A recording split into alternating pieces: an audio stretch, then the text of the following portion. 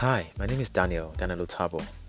You see, most times your life's outcome is as a result of the choices you make and the chances you decide to take. But I promise you, your life's outcome is not largely determined by chances, but by your choices. One of the reasons why we most times live our lives to chances is because we do not pay close attention to the choices that we make daily.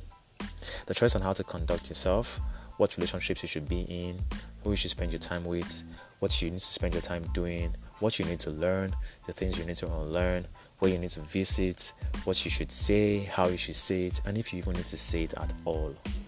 All of those choices and more will determine how your life will turn out. Your choices are greatly influenced by the knowledge you have.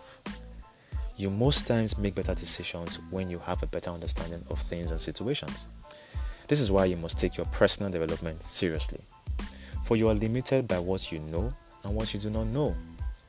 It is therefore important that you begin to pay very close attention to the choices you make. For your own good, you must do this. Again, think about these things and take action. Don't procrastinate. Think about the choices that you make daily.